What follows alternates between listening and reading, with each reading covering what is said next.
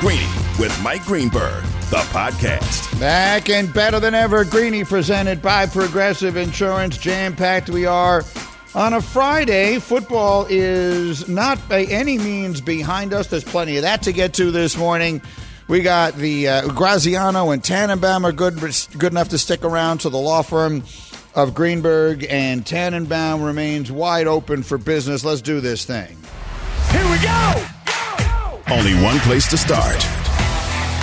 Our one place to start wasn't on my screen, so that's a good job by someone picking it up and me doing a Hall of Fame job of vamping while we figured that out. All right, Graziano's here, Tannenbaum is here, Combine is next week, and that's when we get down to business, right? That is when everything tends to happen, including some of the big wheeling and dealing. And you guys were telling me this morning, and Graz, I'll start with you, that the names that everyone will have on the front of the tips of their respective tongues will be Justin Fields and Kirk Cousins. Yeah, absolutely. And I think the Vikings are trying to figure out now, before they get there, what's going to happen with Cousins. Can they get him re-signed? What would that deal look like? And if they feel like they can't, I think they become a very interesting team, because I think they'd be a candidate to move up into that top three and draft a quarterback. I know, the GM and the head coach got there a couple of years ago. They kind of inherited Cousins. He's played well for them, and I do think at some level they'd like to have him back. But they also are cognizant of the idea that at some point they're going to need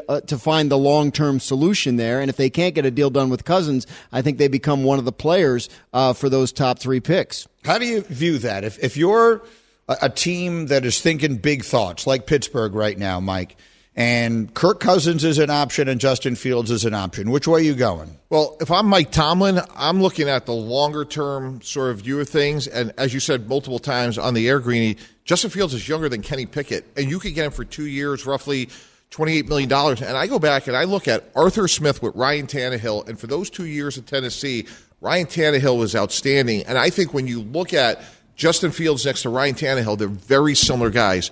Big, strong, athletic guys. And I think with all those weapons that Pittsburgh has, I think that's a really interesting option. If I'm Mike Tomlin, championship defense, a young, athletic, ascending quarterback with those weapons, that's where I'm going. Graz, to what degree, because you sort of wear a lot of hats for us here, and first and foremost, when I'm not here, you do an outstanding job hosting the show. Thank you. But then when you're here with me, you're an insider and an opinionist, right? Yeah. So you're sort of part of but then you go to some place like that, and you are a reporter extraordinaire. Yeah. The things that we all assume, right? So I'm sitting here assuming, well, Pittsburgh or Atlanta, that deal with Justin Fields gets done, no question about it. Right. By next Thursday. That doesn't always happen. Like, no. What is going on there that I'm missing? What kinds of things might still be happening with him? With whom? With Fields. With Fields. Yeah. I mean, look, it's trade talks. It's who's interested and what's the price. And if you go back a year ago, Ryan Poles, the Bears GM, had the number one pick, and the decision was, do we stick with Fields? Do we trade the pick? And I think by the time he got to Indy, he had a sense of, like, we're going to stick with Fields, and we're going to, because I know what the market is for this pick, and it's going to be worth it. And then I think I think when they went to the Combine last year, the team that had been very aggressive with them was the Raiders, who had a better pick than the Panthers did. But as the week went on and as the conversations continued, and all of a sudden the Bears find out they can get DJ Moore from the Panthers, and the Raiders really didn't have that kind of piece to put into the deal, and all of a sudden the Bears start to think, they have their meetings. Well, are we okay moving back that far to number 9 with Carolina if this is what it means? And ultimately they decided yes. So the things become a lot more realistic when people can have these face-to-face meetings. It feels old-fashioned. But it's still true. And I think being in the same room with people definitely helps deals get done, and certainly helps inform what the deals ultimately will be. Take us inside the room where it happens, to use a Hamilton term, Mike T, because you've been doing it. You've done it. You're a general manager in 2 different places. Like, what's going on in these rooms that the reporters aren't allowed into? Yeah, no, Graz nailed it. I always loved Indy because it really got all the gray out, and I felt like all I had to do is call Steve Ross or Woody Johnson and say, hey, like, we're all here. We feel like here's our plan. And I think the reason Justin Fields is being traded is last year, like, the inverse was true. They were speaking very highly about him very publicly, and they did a great job with that trade. And the fact that they have not come out and said, hey, we're running it back with Ryan Poles, Matt Eberflus, and Justin Fields tells us everything we need to know. Yeah. And the fact that they haven't said that means they're training him. So they're going to get to Indy. They're going to get in a room with two teams, the Atlanta Falcons and the Pittsburgh Steelers, and they're going to say, hey, by the time the league year starts, March 12th, we're making a trade. What's your best offer? And there'll be no BS. And my sense is within the next 7 to 10 days, we'll know one of those two teams will be traded. And what I would say, just to get the gray out, is just give me your best offer, and I'll let you know if it's a yes or a no. The one thing that gives me pause there, though, Mike, and is like if Minnesota in that meeting says to Ryan Poles, like we're still, first of all, I don't know that they're going to do an in-division trade, but if hypothetically that's the case, like if Minnesota says to Ryan Poles, like we're trying to get Cousins, but if we don't get him back, then we want in on this. Like, does that delay the ultimate culmination of this whole thing? Yeah, like from my purview, no. I would always take a bird in the hand versus two in the bush. And if you look at the way Chicago operated last year, that's exactly what they did. Yeah. They took a really strong deal, including DJ Moore at Indy. So to me, like if you look at their sort of like front office DNA, if there is such a thing, I would think like if they find a deal, they're going to take it. And I think there's another part just to give you like a sense of what your thought process is, which is you have a responsibility to do what's best for the Bears, but there is a part of it, 15, 20%, that you want to look Justin Fields in the eye and say, hey, we want to do right by you as well, and we want you to get to Team X as soon as possible so you could have the career that you hope and dream of. We're going to get value, and I don't think the extra 2% is worth waiting. And that's an important point because like teams with new head coaches can open their offseason programs on April 1st. Like 4 weeks before the draft. If you're the Atlanta Falcons, you have the opportunity to get Justin Fields in your building that soon. Obviously, you want to get this hammered out long before the draft actually occurs. So let me ask this, because all of this presupposes that Caleb Williams is a slam dunk first pick in the draft, no debate about it, no discussion. He has gone number one in every mock draft that I have seen. Because I host the draft, I look at every one of them. I read what everyone is saying. I listen to every podcast that I can find. There's a lot of debate over who's number 2 and who's number 3. In your view, what is the order of the best quarterbacks in this draft, and what is the space between them? Yeah, I'd say Caleb Williams is first, for me, more narrowly over Drake May, and here's why. Lincoln Riley is a really good coach. He's been sacked 83 times and 32 fumbles, and Lincoln Riley is drilling fundamentals day after day after day at Oklahoma, at USC. Look, they all have things to work on. That's why you have coaches. So I really like Caleb Williams, but he is not beyond reproach. Drake May, to me, is really fascinating. You know, you hear comps like Josh Allen, Justin Herbert, but Greeny, he is big, he's strong, he's physical. And to me, he's clearly going to be drafted, in my opinion, before Jaden Daniels, because a little bit when we talked about Tua and Justin Herbert 3 years ago, 66 quarterbacks started this year. And when you look at the rigors of an NFL season, clearly the way Drake May is built and looking like Josh Allen has a better chance than Jaden Daniels. Now, Jaden Daniels may go his whole career and never miss a game, but if the three of us were running a team, the more likely scenario is May over Daniels. That's fair. Although, I mean, Tua did go ahead of Herbert, whether that was the right or wrong decision at this point. And this past year, Herbert got hurt and Tua did not. But that hasn't been the history for them. And then, so then on we goes from there. So, but the reason where I tried to begin this conversation is, like, Mike T., you're talking about Pittsburgh and Atlanta. Like, these conversations are already taking place, right? And people are already talking about this stuff. You have to agree, because you have to juxtapose what is Kirk Cousins' price going to be versus what we have to trade for Justin Fields. Like, what are our options?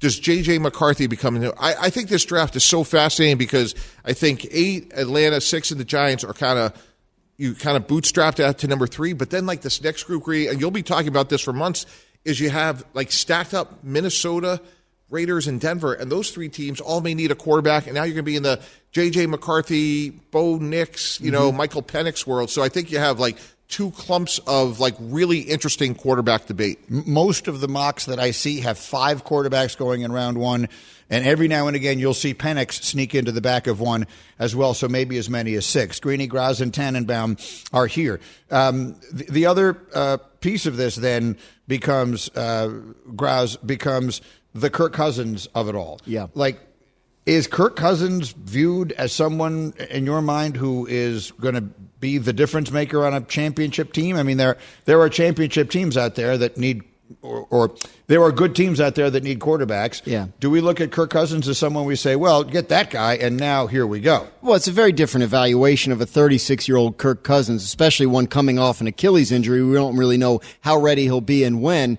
versus a Caleb Williams, for whom you can imagine the world, right? Like Kirk Cousins, we've watched almost his whole career, and he hasn't come close to a Super Bowl, right? So is he the difference maker for a contending team? Well, so far he hasn't been. And it's probably easier to imagine Drake May or Jaden Daniels or Caleb Williams becoming that than it. Now, that said, if what you want is reliability at the position, which a lot of teams do, if you feel like you have a team that doesn't want to spend the time developing it, you're close enough, you don't want to spend the time developing the kid, you'd rather have the established veteran who can play, then he makes a lot of sense. So that's why I'm fascinated to see, for example, Pittsburgh. Like if Cousins does hit the market, is he more appealing to a team that just went 10-7 and might be a quarterback away than, say, a Justin Fields who might need some more development? I'm interested to see where they land on that question, if in fact it's a question that comes to them. The only thing I'll say is that we are assigning to Kirk Cousins a quality that he has never actually demonstrated, which is an ability to take a team deep into the playoffs. That's what I was saying. He's won one playoff game in his entire life, and now we're looking at and saying, oh, we get Kirk Cousins and we're on our way. It reminds me of Derek Carr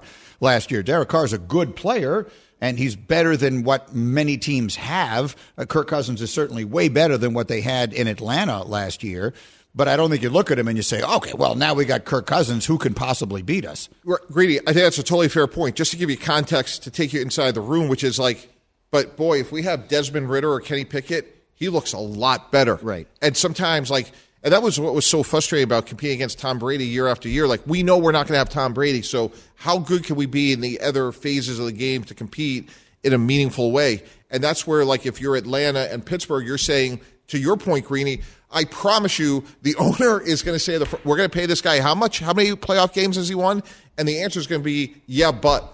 And the but is the alternatives. But that's the thing. Like, if you're Denver or Vegas, right, and in your division is Mahomes, like, maybe you're not thinking about Cousins because you have to be thinking way beyond that. You have to be thinking about the upside of one of these kids if maybe you trade up into that top three. Cross, and that's exactly why we traded for Brett Favre. We felt like we had Chad Pennington, who was the good, but there was no way he was going to be Tom Brady. I can empathize with the Raiders and the rest of the AFC West. And then the last one that comes to mind here is Russell Wilson. I've had a lot of people suggesting to me that Russell Wilson, who 2 years ago was the centerpiece of what might have been the biggest trade in NFL history in terms of what he got paid plus the compensation that went, and here we are 2 years later, and I've got people suggesting to me he may not play again. He may not have a place next year. Yeah, I still think it's more likely that he plays than not, just because of the need around the league at the quarterback position. But I do think there's a non-zero chance that he doesn't, because he doesn't need to. Like, he's going to make $39 million from the Broncos no matter what. And if the only situations that are available to him are ones he doesn't like, then he doesn't need to take that job. He could wait. He could wait to see if somebody on a contending team gets hurt in October and all of a sudden they're desperate enough. Like, those options are on the table for him at this point in his career. I don't know him. I'm not in his mind. I don't know what he's after, what he's trying to prove, what he's trying to accomplish at this point in his career. But objectively looking at it, it's not a guy that really that needs the work, right? I actually think there's a non-obvious solution or ending to this, and I think Kyle Shanahan was sort of like insightful when he was candid a couple of weeks ago heading into the Super Bowl, which was, yeah, I did talk to Tom Brady because kept me up at night knowing that my starting pitcher on opening day was coming off of elbow surgery. Right. So Brock Purdy may not be ready, and I'm just telling you, it may be Sean McVay, it may be, Kyle Shanahan that flies to Russell and say, hey, whatever happened the last couple of years, let's flush it. Come to us for a year, learn a new system, be in the best shape of your life, get healthy, and you know what? A year from now, you may retire or may not. And I'm just saying, every team's going to sit there and say, it's Russell Wilson for $1 million. Yeah. Are we sure we don't want him? And I think someone's going to recruit him. Maybe. But he brings with him some other stuff that is well documented that a lot of people may not like, and he is also such a star that if you're an established NFL starting quarterback, do you want Russell Wilson as your backup? That's a weird dynamic. Yeah, and look, Seattle made the decision 2 years ago that, this guy's going to want another contract. we don't think he's going to be the kind of player that justifies another mega money extension, so they decided to trade him, and now they look very good. And when you talk to people in Seattle, they will tell you that a lot of the issues that have come up in the 2 years since are stuff that they foresaw or that they saw and managed to overcome to some degree while he was there. Yeah, I think it's possible we've seen the end. Very quick. Yeah, I would just say, I was there trying to sign Jay Cutler of the Fox broadcast booth. So the other thing is hey, I'm going to hang out. Someone's going to need me. We saw Carson Wentz sign in the middle of the year. At some point. Flacco. Yeah, right. So there's that sort of play to run. He could become the comeback player of the year, as Joe Flacco did. Only got to play 5 games. Guys, you're the best. Have a great weekend. Thank you both for this. Enjoy Indy. Mike T. We'll talk to you. And meantime, as we continue next, what I would describe as a genuine sports tragedy is playing out right before our eyes. And I will tell you what it is right after this on ESPN Radio. For the ones who get it done, Grainger offers high-quality supplies and solutions for every industry, as well as access to product specialists who have the knowledge and experience to answer your toughest questions. Plus, their commitment to being your safety partner can help you keep your facility safe and your people safer. Call clickgrainger.com or just stop by. Hi, it's Mike Greenberg letting you know ESPN Bet is ready to take you through all the biggest sports moments this spring. The official sportsbook of ESPN has exclusive offers and markets from Scott Van Pelt, Stephen A. Smith, and me, plus many more. From the playoff intensity to finally getting out to the ballpark, there's no better time for sports fans. Sign up today. New users get a bet reset up to $1,000 in bonus bets if your first bet doesn't win. Download ESPN Bet today. What a play. Must be 21 plus and present in select states. Gambling problem? Call 1-800-GAMBLER. Terms and conditions apply. See app for details. This podcast is proud to be supported by Jets Pizza, the #1 pick in Detroit-style pizza. Why? It's simple. Jets is better. With the thickest, crispiest, cheesiest Detroit-style pizza in the country, there's no competition. Right now, get $5 off any 8-corner pizza with code 8SAVE. That's the number 8, S-A-V-E. Go to jetspizza.com to learn more and find a location near you. Again, try Jet's signature 8-corner pizza and get $5 off with code 8SAVE. That's the number 8, S-A-V-E. Jet's Pizza. Better because it has to be. Greeny, the podcast. Greeny with Mike Greenberg. Those teams brought incalculable joy to millions of people. They created memories that people will never forget, that I will take with me to my grave having watched it. And the fact that one of the central pieces feels so much bitterness toward it, from a purely sports standpoint, it's tragic. This is Greeny. And now it's gotten even worse, and that is the right way to open up this conversation. In 30 seconds, you will hear how this sports tragedy has taken a step from which it will never recover. I just can't fathom how ugly this is about to get, and we'll try and figure out where it's headed. We'll do that after this reminder that ESPN Bet is now live as the official sportsbook of ESPN. ESPN Bet is the only place to find daily exclusives and offers with your favorite ESPN personalities and shows. Sign up today. New users get $100 in bonus bets for making any sportsbook bet. Find all your favorite markets and bets like in-game wagering, cross-sport parlays, teasers, and all the props you can handle. That's ESPN Bet. Download today. What a play. Must be 21 plus and present in select states. Gambling problem? Call 1-800-GAMBLER. Terms and conditions apply. See app for details. I mean, this still gives me a feeling down deep inside of myself that I will take to my grave.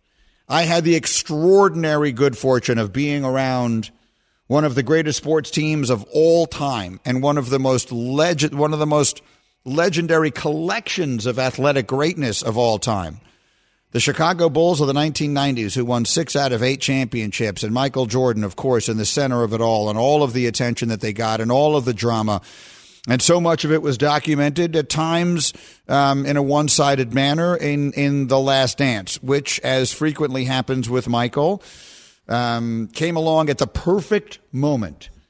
If you'll recall, Last Dance was supposed to debut on ESPN sometime later in 2020. And then the pandemic happened, and there were no sports, and there was nothing to show. And ESPN was able to work quickly with the director, who was a genius named Jason Hare, to get it together more quickly. And so The Last Dance wound up airing on ESPN at a time when the country was pretty much at a standstill and there was nothing to do but sit and watch. And so The Last Dance, which always was going to get a lot of attention, was going to be a very big deal, became the biggest thing in America. It became the Super Bowl of the moment. And it was magnificent. It was epic. It was excellent. It was a fascinating retelling of an incredible time in American history and sports history for sure. And again, I had a front row seat for a lot of it, so it's always been meaningful to me. And I did make the observation, I recall at the time, if I was Scottie Pippen, I would not have been happy with the way I was portrayed in that.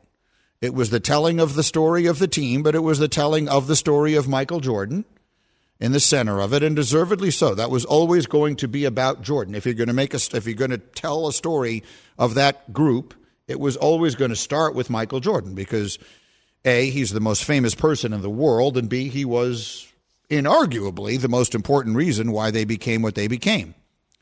But significant roles were played by, among others, Scottie Pippen, Phil Jackson, Jerry Krause, and on a different level, Luke Longley. And in case you haven't heard, Horace Grant, Scottie Pippen, and Luke Longley have put together a tour that they are calling the No Bull Tour, where they are going to travel around and they are going to tell their version of the events. And as you hear in this little clip I have from Horace Grant, this is not going to be a fun time, or she's certainly not telling any fun, cute story. Well, as you know me, I speak my mind. Yes, you do. And it's going to be a no tour. Believe me, I tell you this.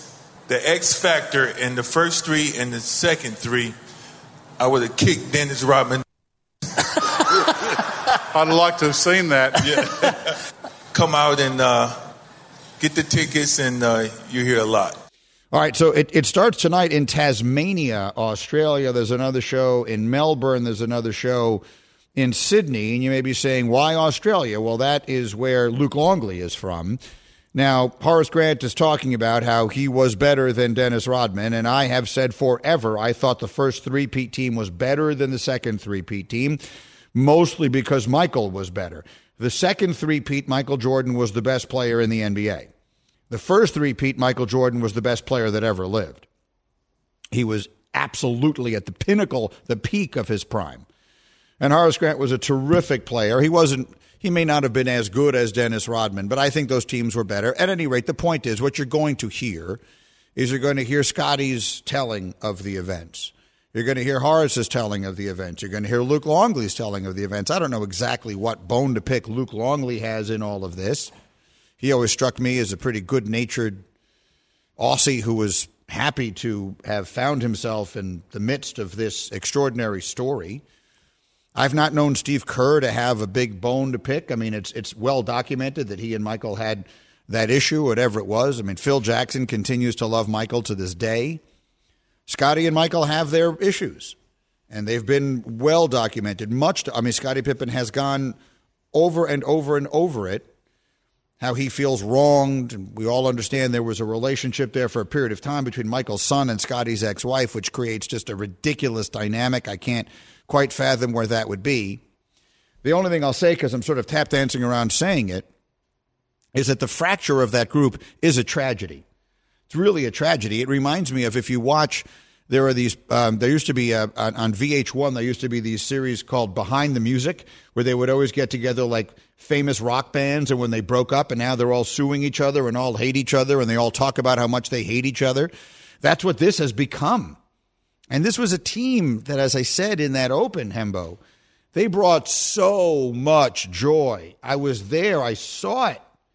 I mean, the city of Chicago was, you've never seen a place so happy that is a major American city, where there was this every night that they played, it was like the Beatles were in town.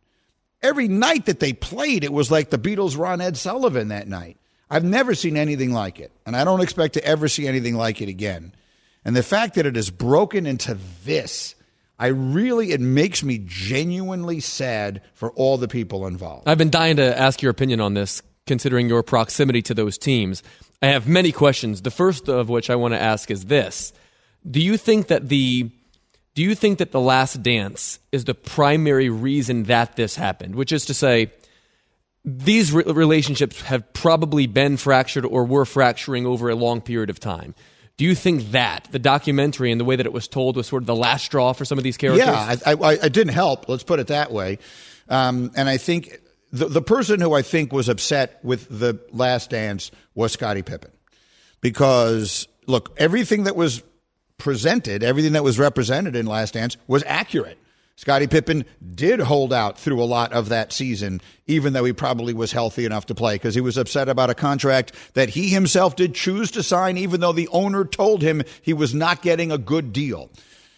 He remained mad about it, remained mad at Krause about it, and there was plenty of coverage of the incident where he refuses to go back in the game against the Knicks. It happened. It happened. I've said forever, Tony Kukoc saved Scottie Pippen's career by making that shot that won that game at the end there. So Scottie was accurately portrayed. I don't know that he got enough glory. Like, I think Scottie Pippen was also an integral part of what they accomplished. And I don't know if he felt he got enough of that in there. Look, no one is going to be totally happy with the way a story gets told 25 years after it finishes. But I think that the genesis of this, look, at the end of the day, there's a lot of envy. So when they would travel, when they would have like back-to-backs and all that kind of stuff, Phil would give Michael and Scottie the day off of practice, or he would let them go easy in practice. And Horace always said, why is it the two of them, not the three of us? They're not 2 stars and the rest of us. We're 3 stars and the rest of us. So there were always hard feelings involving Horace, who left as a free agent when he got the opportunity to in Orlando. And when the Magic beat the Bulls, they picked them up on their shoulders and they carried him off the floor in Chicago. So he clearly had bad feelings even as far back as that. Scottie Pippen was destined to forever be the second guy, right? He's the second banana. He's the guy, like Michael's in the motorcycle and he's in the sidecar. And that has to come with a lot of psychological stuff. I don't know exactly what, because Pippen was good enough to have been the best player on a lot of really good teams. But the history of it is what the history of it is. Now, again, the relationship between Michael's son and Scottie's ex-wife cannot have helped matters. It's almost impossible for me to fathom what that would be like. In case you're trying to figure out just what are the dynamics involved here, I mean, that would be like my relationship splitting up and you getting involved with my wife, right? I mean, there's just, obviously, that's just not going to be okay. So, like, that's what happened here. And actually, no, what am I talking about? You're not my son. It would be like your son being with my wife. Oh, good point. I got it backwards. You're exactly right. That would be like if you and Lizzie broke up and suddenly Lizzie was with Stevie. That would be an upgrade for her. It would be a colossal upgrade for her. Nice going, Stevie. In fact, right now, sitting in her house listening to this conversation, she's saying, is that an option? Is that on the list of things that could happen? Yeah, you're right. Here I am trying to explain it. I got the relationships wrong. That would be like you splitting up with Lizzie and her winding up in a relationship with Steve. Yes, and then you have 2 adopted grandkids. I mean, everything about exactly right. One named after you. And then Michelle and the other one would be in my family. And with the point I'm making here, not to make light of something that's obviously super uncomfortable, is that I know for a fact that Michael feels that he always gave Scottie all the credit that he was due. I have personally heard Michael say, publicly and privately, we could never have done all that without Scottie. Scottie is a first ballot Hall of Fame, all-time great, top 50 player, all that stuff. I think Scottie Pippen does get the credit that he deserves. What he deserves to be remembered as is the second best player on one of the greatest teams of all time. Just like Kevin McHale deserves to be remembered that way. They're not all Shaq and Kobe or Kareem and Magic, where you could kind of debate, well, was it Magic? Was it Kareem? Was it Shaq? Was it Kobe? There's no debating this, right? The Celtics, the great Celtic teams were Larry Bird's teams, and McHale was there too. Not was there too. He was an integral part. You could never have won without him, but they were clearly his teams. The Celtic dynasty were clearly Russell's teams. The Bulls dynasty were clearly Michael's teams. There was no debating that, and I don't think Scottie Pippen doesn't know that. Or in an honest moment, I don't think he shouldn't know that. So, again, whatever it is that bothers him, whatever it is that has gone sideways, and I speak on behalf of everyone who was around that group, and I don't even mean you have to have been covering them, anyone who lived in Chicago in the 90s, I've never witnessed anything like it. It was a never-ending party. It was the greatest thing I've ever seen. It was as much fun as I could ever imagine anything possibly being. It's like what it must be like to be in Kansas City now with the Chiefs. I mean, obviously we had the tragedy last week. I don't mean to conflate that, but when you've just got the best team year after year after year and the best player and every game is an event. Everything is so much fun. You win all these championships. Like I've never lived it anywhere else. And the fact that it is disintegrated into this, it makes me really sad. The power of The Last Dance really came into clear picture for me last month when at the Bulls Ring of Honor ceremony in which they were honoring Jerry Krause, his wife Thelma was booed. It's a disgrace. And she was moved to tears. You never really had the opportunity, based on the timing of when that happened, to fully elaborate or share your thoughts on that. I'm dying to hear. The people who booed Thelma Krause are two things. They are classless and they are clueless. They are both of those things. They are obviously classless because you do not boo a dead man's wife unless that man was a murderer, right? If you want to boo the wife of a mass killer, if the worst thing you can say about Jerry Krause was that he was a bit disagreeable and you don't think he did as good a job as other people think he did, the idea that would then justify you booing his wife is embarrassing. Where you have no sense of decency. Where has our decency gone in our culture? So you were classless at minimum, and that was a disgrace. You're also clueless. Jerry Krause built those teams. He built you 6 championships. He put every piece in place besides Michael. He handpicked Phil Jackson from the Albany Patroons of the CBA and turned him into what he became, which is the winningest, most successful coach in the history of the sport. No one was looking at him that way. He got you Scottie Pippen. He got you Horace Grant. He got you Dennis Rodman. He put constantly shuffling the pieces at the back of the bench, Trent Tucker, Craig Hodges, Bobby Hansen, all of whom played integral roles in each of their individual championships, not to mention Steve Kerr and some of the other guys like that. So if you booed Jerry Krause's wife, then you are overwhelmingly classless, and you are also clueless. You don't have the first freaking idea what you're talking about, and I had to clean that up. That's how angry it made me. So there's that part of it for sure. And part of that came from Last Dance. And look, Michael didn't like him, and that's just the way it was. Lots of people didn't like Jerry. He didn't go out of his way to be liked. He was a cantankerous, at times difficult person. He also did his job brilliantly, and he never murdered anyone. So the idea that you're going to boo him after his passing and you're going to boo his family to humiliate and sadden them just makes you an absolute lowlife cretin. I don't know any other way to put it. That's well said. That's well said. I feel similarly, and of all of my objections to The Last Dance, that's number one for me. The characterization of Jerry Krause, who not only went into the Hall of Fame posthumously, which is a joke, but that scene with his wife on the floor last month made me sick. Yeah, so brutal. Anyway, this is Greeny. We're brought to you by ESPN Bet, the official sportsbook of ESPN.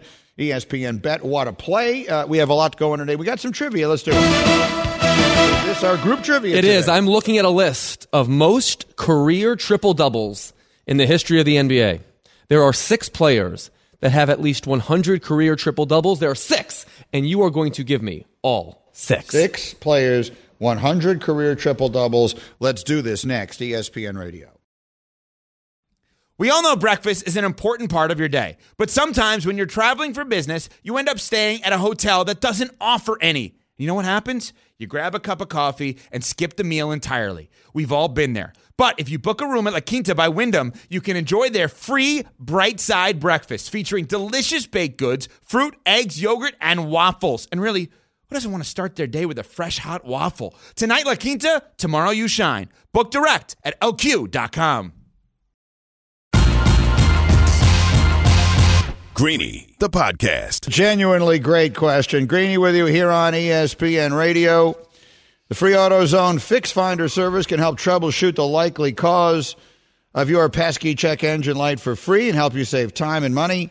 down the road. Restrictions apply. Get in the zone with AutoZone. Wow, okay, and how are your trivia skills? This is Sneaky Himbo Trivia. Regular sneaky or extra sneaky? Group trivia, go. I am looking at a list of most career triple-doubles in the history of the NBA. There are 6 players that have at least 100 of those, and you are going to give me all 6 players. All right, so hashtag Nick, who earned that yesterday but could lose it just as fast, and hashtag Cam and myself have been kicking these around with a little help from Brandon and Pineapple Jack. So we've got 4 names written down here that we feel very good about, and then we have 1, 2, 3, 4, 5 other names written down for 2 spots. Cam, that's where we sit as of now. Yeah, and we have 2 absolute stone cold locks, obviously, at the top. All right, so I should start with the locks? Yeah. All right, so stone cold lead pipe lock, Russell Westbrook. That's correct. Okay. He's first with 198. Feels like stone cold lead pipe lock, Oscar Roberts. That's correct. He's second with 181. All right, so those 2 had to be, they both averaged triple doubles for a season. The other names, guys, we feel very good about LeBron, right? I mean, LeBron, all these seasons. I like it. LeBron James has to be on the list. That's right. Okay. He is fifth with 110 for his career.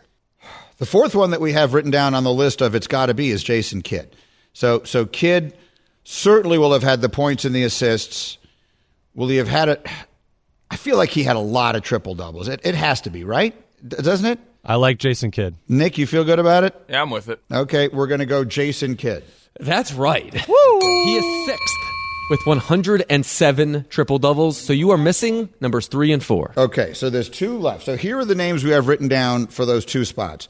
Wilt Chamberlain, Michael Jordan, Magic Johnson, Luka Doncic, and Nikola Jokic. Yeah.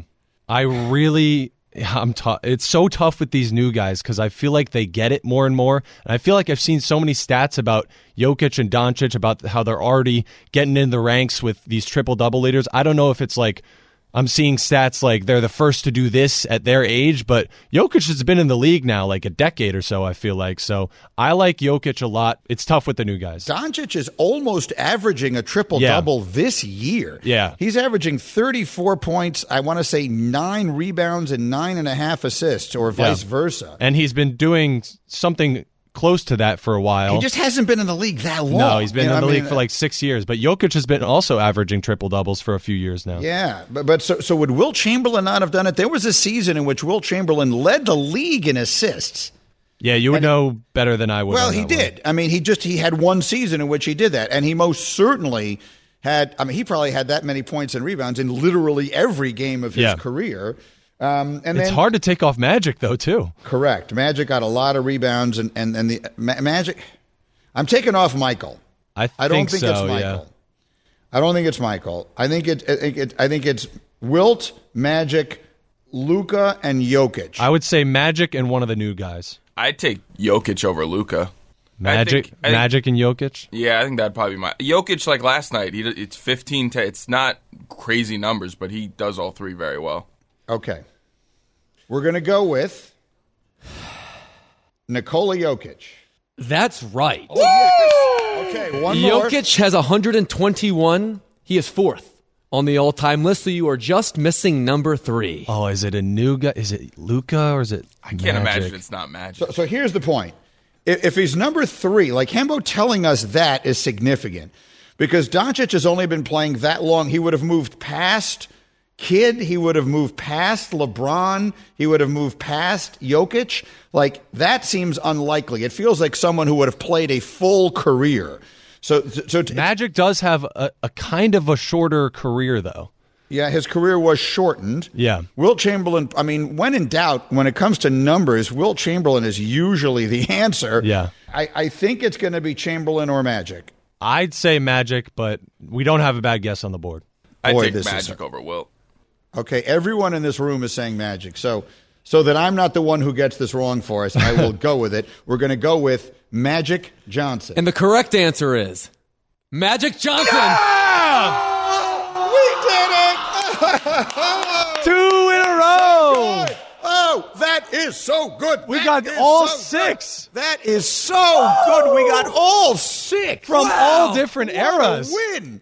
So the correct answers are Westbrook, Robertson, LeBron, Kidd, Jokic, and Magic Johnson. Holy crap, we're good at this. That should count as like 6 wins. I don't think we're ever getting Bubba back. That is incredible. Let's keep Nick. He's good with these group ones. Hashtag Nick. Nick's record is 4-1 over the last 3 days. You have now vaulted ahead of Bubba. Candidly, you vaulted ahead of Pineapple Jack. I'm not sure you haven't vaulted ahead of Hembo. I mean, you're now an integral player. Let me hear the rest of the list. I'm going to round out the top 10. Others? So Wilt is 7th with 78. Okay. James Harden is 8th with 75. We never even mentioned him. Luka's 9th with 66. And Larry Bird is 10th with 59. Oh, that's incredible. I'm glad no one said Bird because I think I would have thought it was him. Teams just scored fewer points. That is just so good. That is such what a delightful win that is on our part. I'm so happy that we did. You want to give us some scores over there, young Cam? Yeah, so Bubba's missed out on a bunch of these, so he's got fewer. I think Bubba gets losses for all the ones he's not here. All right, well, but right now Bubba's 13-21. I'm 15-25. You are 14-25. Jack's 8-13. Brandon's 8-22. So Brandon's climbing a little bit after a rough start. Nick's 4-1 after the last couple of days. 4-1. And Dominique is 0-1. So that's outstanding work, and we'll have another trivia question. Just to finish it up here with a few minutes left in this hour, and then we have a million other things planned for today. But just to circle it back quickly to the fracturing of the relationship of the Bulls. I'm trying to think, like rock and roll bands tend to end with extraordinary acrimony, right? That happens a lot. Even the Beatles, there was an acrimonious period of time, well documented, before they kind of patched things up to at least some degree. Lots and lots of rock and roll bands. I mean, if you've ever seen like Behind the Music for Styx or one of these other bands, there's always they're always suing each other and all that kind of stuff.